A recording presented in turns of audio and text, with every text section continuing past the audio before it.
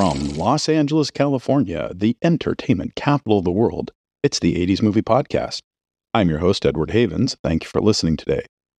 Originally, this week was supposed to be the fourth episode of our continuing miniseries on the 1980s movies released by Miramax Films.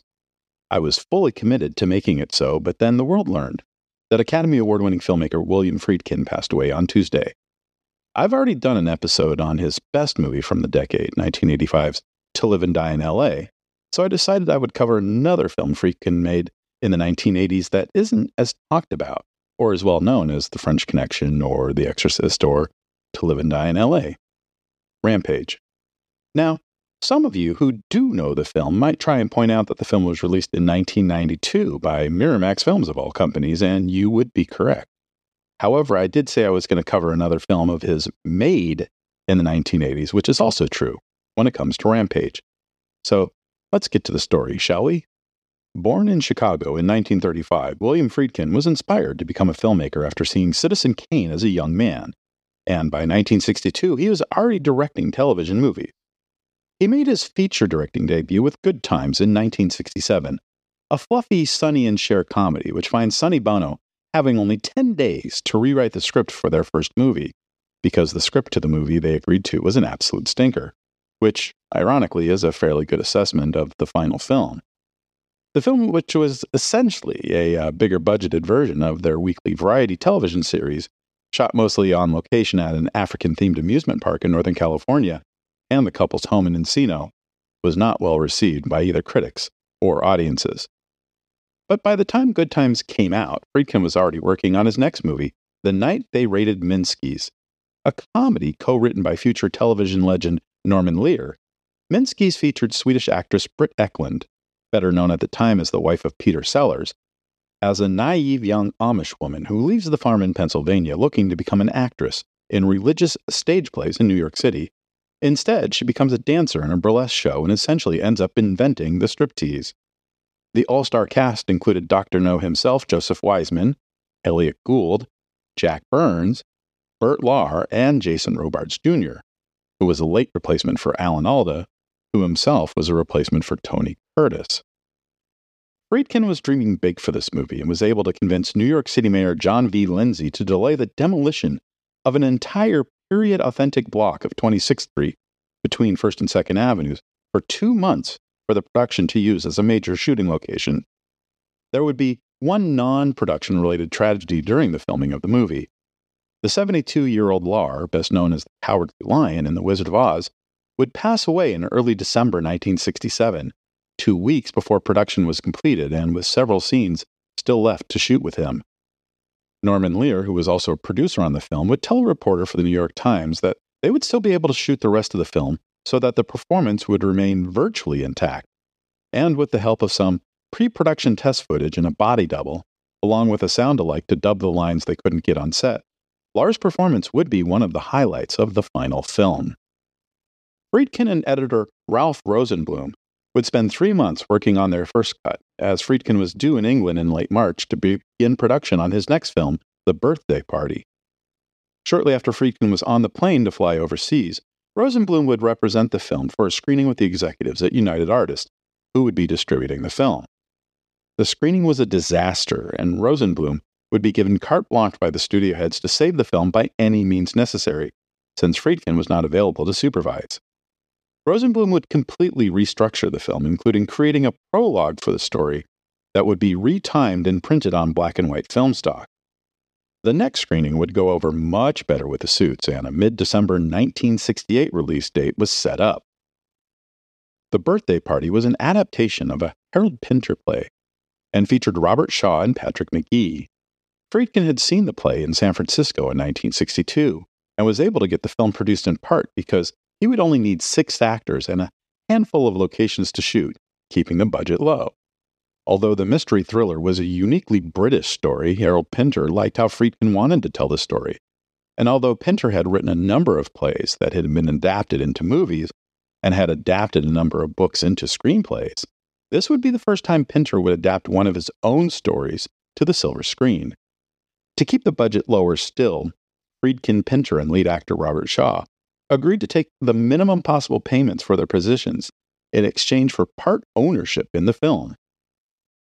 The release of Minsky's was so delayed because of the prolonged editing process that the birthday party would actually be in theaters 9 days before Minsky, which would put Friedkin in the rare position of having 2 movies released in such a short time frame.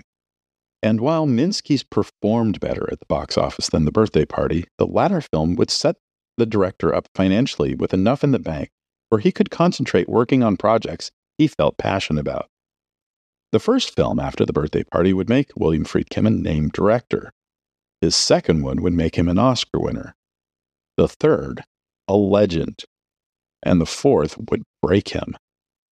The first film, The Boys in the Band, was an adaptation of a controversial off-Broadway play about a straight man who accidentally shows up to a party for gay men. Matt Crowley, the author of the play, would adapt it to the screen, produced the film himself with author Dominic Dunn, and selected Friedkin, who Crowley felt best understood the material, to direct. Crowley would only make one demand on his director, that all of the actors from the original off-Broadway production be cast in the movie in the same roles. Friedkin had no problem with that. When the film was released in March 1970, Friedkin would get almost universally excellent notices from the film critics, except for Pauline Kael in the New York Times, who had already built up a dislike of the director after just 3 films. But March 1970 was a different time, and a film not only about gay men, but a relatively positive movie about gay men who had the same confusions and conflicts as straight men, was probably never going to be well received by a nation that still couldn't talk openly about non-hetero relationships. But the film would still do about $7 million worth of ticket sales. Not enough to become profitable for the distributor, but enough for the director to be in conversations for bigger movies. His next film was an adaptation of a 1969 book about 2 narcotics detectives in the New York City Police Department who went after a wealthy French businessman who was helping bring heroin into the States. Friedkin and his cinematographer Owen Wiseman would shoot The French Connection as if it were a documentary, giving the film a gritty realism rarely seen in movies even in the New Hollywood era. The film would be named as the Best Picture of 1971 by the Academy, and Friedkin and lead actor Gene Hackman would also win Oscars in their respective categories. And the impact of The French Connection on cinema as a whole can never be understated. Akira Kurosawa would cite the film as one of his favorites, as would David Fincher and Brad Pitt, who bonded over the making of Seven because of Fincher's conscious choice to use the film as a template for the making of his own movie. And Steven Spielberg said during the promotion of his 2005 film Munich that he studied The French Connection to prepare for his film. And of course, after The French Connection came The Exorcist, which would, at the time of its release in December 1973, become Warner Brothers' highest-grossing film ever, legitimizing the horror genre to audiences worldwide, and score Friedkin his second straight Oscar nomination for Best Director, although this time he and the film would lose to George Roy Hill and The Sting. In 1977, Sorcerer, Friedkin's American remake of the 1953 French movie The Wages of Fear, was expected to be the big hit film of the summer. The film had originally started as a little $2.5 million budgeted film Friedkin would make while he was waiting for script revisions on his next major movie called The Devil's Triangle for being completed. But by the time he finished filming Sorcerer, which reteamed Friedkin with his French Connection star Roy Scheider, now hot thanks to his starring role in Jaws, this little film became one of the most expensive movies of the decade, with a final budget over $22 million. And it would have the unfortunate timing of being released 1 week after a movie released by 20th Century Fox, Star Wars, sucked all the air out of the theatrical exhibition season. It would take decades for audiences to discover Sorcerer, and for Friedkin, who had gone some kind of mad during the making of the film, to accept it to be the taut and exciting thriller it was. William Friedkin was a broken man, and his next film, The Brinks Job, showed it. A comedy about the infamous 1950 Brinks heist in Boston, the film was originally supposed to be directed by John Frankenheimer, with Friedkin coming in to replace the iconic filmmaker only a few months before production was set to begin. And despite a cast that included Peter Boyle, Peter Falk, Alan Garfield, Warren Oates, Jenna Rollins, and Paul Sorvino, the film just didn't work as well as it should have. Friedkin's first movie of the 1980s, Cruising, might have been better received in a later era, but an Al Pacino cop drama about his trying to find a killer of homosexual men in the New York City gay fetish underground dance club scene was like Boys in the Band a decade earlier too early for cinemas. And like Sorcerer, audiences would finally find cruising in a more forgiving era. In 1983, Friedkin made what is easily his worst movie, Deal of the Century, an alleged comedy featuring Chevy Chase, Gregory Hines, and Sigourney Weaver that attempted to satirize the military-industrial complex in the age of Ronald Reagan, but somehow completely missed its very large and hard-to-miss target. 1985 would see a comeback for Friedkin with the release of To Live and Die in L.A., in which two Secret Service agents played by William L. Peterson and John Pankow try to uncover a counterfeit money operation led by Willem Dafoe. Friedkin was drawn to the source material, a book by former Secret Service agent Gerald Petovich, because the agency was almost never portrayed on film, and even less as the good guys. Friedkin would adapt the book into a screenplay with Petovich, who would also serve as a technical consultant to ensure authenticity in how Peterson and Pankow acted. It would be only the second time Friedkin was credited as a screenwriter, but it would be a 9-minute chase sequence through the aqueducts of Los Angeles and a little-used freeway in Wilmington that would be the most exciting chase sequence committed to film since the original Gone in 60 Seconds, French Connection, or the San Francisco chase sequence in the 1967 Steve McQueen movie Bullitt.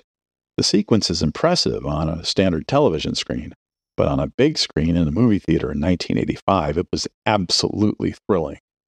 Which, at long last, brings us to Rampage. Less than 2 months after To Live and Die in L.A. opened to critical raves and moderate box office in November of 1985, Friedkin made a deal with Italian mega-producer Dino De Laurentiis to direct Rampage, a crime drama based on a novel by William P. Wood. De Laurentiis had hired Friedkin for the Brinks job several years earlier, and the two liked working for each other. De Laurentiis had just started his own distribution company, the De Laurentiis Entertainment Group, which we'll shorten to DEG for the remainder of this episode, and needed some big movies to fill his pipeline. We did an episode on DEG back in 2020, and if you haven't listened to it, you should do so after this episode. At this time, DEG was still months away from releasing its first group of films, which would include Maximum Overdrive, first film directed by horror author Stephen King, and Blue Velvet, the latest from David Lynch, both of which would shoot at the same time at DEG's newly built studio facilities in Wilmington, North Carolina. But Friedkin was writing the screenplay adaptation for Rampage himself and would need several months to get the script into production shape, so the film would not be able to begin production until late 1986. The novel Rampage was based on the real-life story of serial killer Richard Chase, dubbed the Vampire Killer by press, when he went on a 4-day killing spree in January 1978. Chase murdered 6 people, including a pregnant woman and a 22-month-old child, and drank their blood as part of some kind of ritual. Wood would change some of the aspects of Chase's story for his book, naming his killer Charles Reese, changing some of the ages and sexes of the murder victims, and how the murderer died. But most of the book was about Reese's trial, with a specific focus on Reese's prosecutor, Anthony Frazier, who had once been against capital punishment, but would be seeking the death penalty in this case after meeting one of the victim's grieved family members.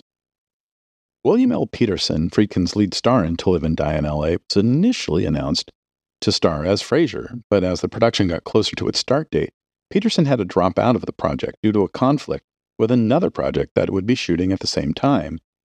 Michael Biehn, the star of James Cameron's The Terminator and the then recently released Aliens, would sign on as the prosecutor. Alex MacArthur, best known at the time as Madonna's baby daddy in her Papa Don't Preach video, would score his first major starring role as the serial killer Reese.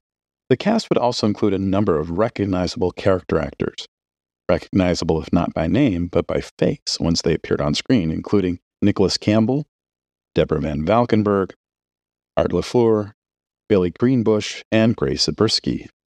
Friedkin would shoot the $7.5 million film completely on location in Stockton, California, from late October 1986 to just before Christmas, and Friedkin would begin post-production on the film after the first of the new year. In early May 1987, DEG announced a number of upcoming releases for their films, including a September 11th release date for Rampage. But by August 1987, many of their first 15 releases over their first 12 months became outright bombs, and they quietly pulled Rampage off their release calendar. When asked by one press reporter about the delay, a representative from DEG would claim that the film would need to be delayed because Italian composer Ennio Morricone had not yet delivered his score, which infuriated Friedkin as he had turned in his final cut of the film complete with Morricone's score more than a month earlier. The DEG rep was forced to issue a mea culpa, acknowledging the previous answer had been quote-unquote incorrect, and stated they were looking at release dates between November 1987 and February 1988. The first public screenings of Rampage, outside of an unofficial premiere in Stockton in August 1987, happened on September 11, 1987, at the Boston Film Festival. But a couple days after that screening, DEG would be forced into bankruptcy by one of its creditors in, of all places, Boston, and the film would be stuck in limbo for several years. During DEG's bankruptcy, some European companies would be allowed to buy individual country rights to the film to help pay back some of the creditors, but the American rights to the film would not be sold until Miramax Films purchased it and the 300 already created 35mm prints of the film in March 1992, with a planned national release of the film the following month.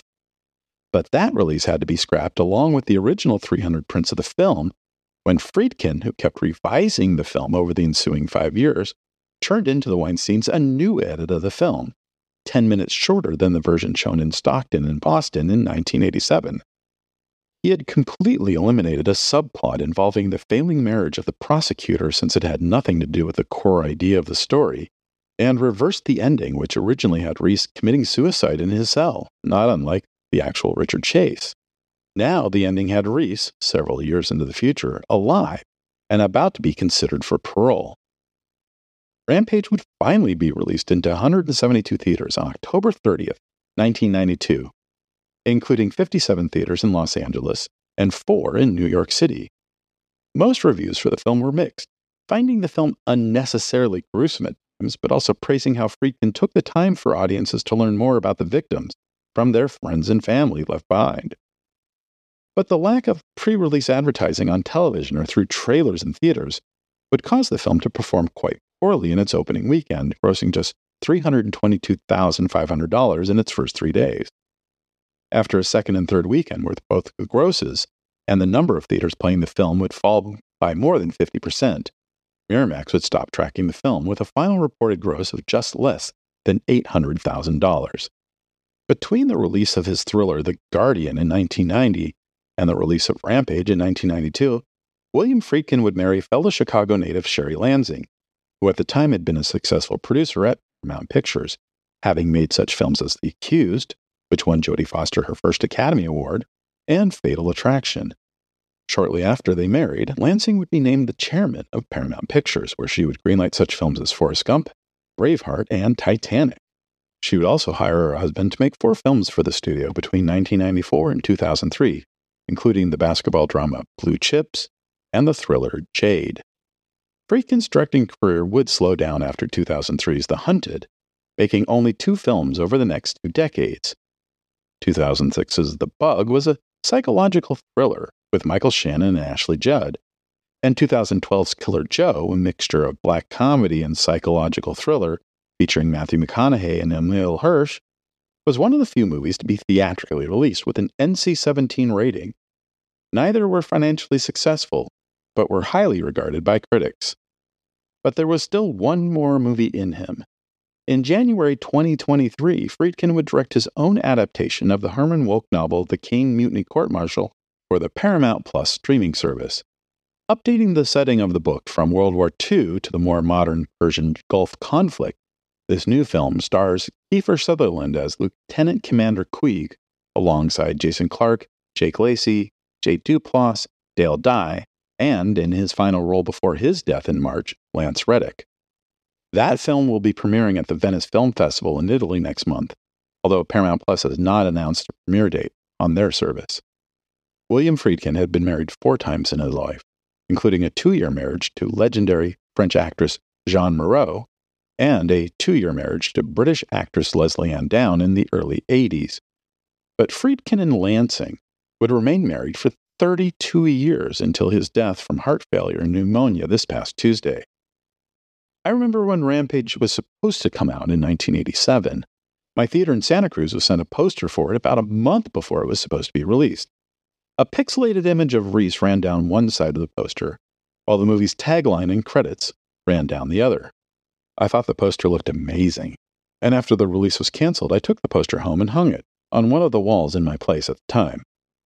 The 1992 poster from Miramax was far blander, basically either an entirely white or an entirely red background with a paired center revealing the eyes of Reese, which really doesn't tell you anything about the movie. Like with many of his box office failures, Friedkin would initially be flippant about the film, although in the years preceding his death, he would acknowledge the film was decent enough, despite all of its post-production problems. I'd love to be able to suggest to you to watch Rampage as soon as you can, but as of August 2023, one can only rent or buy the film from Amazon. $5.89 for a 2-day rental or $14.99 to purchase. It's not available on any other streaming service as of the writing and recording of this episode. Thank you for joining us. We'll talk again soon when I expect to release the 4th part of the Miramax miniseries unless something unexpected happens again in the near future. Remember to visit this episode's page on our website, the80smoviepodcast.com, for extra materials about Rampage and the career of William Friedkin. The 80s Movie Podcast has been researched, written, narrated, and edited by Edward Havens for Idiosyncratic Entertainment. Thank you again. Good night.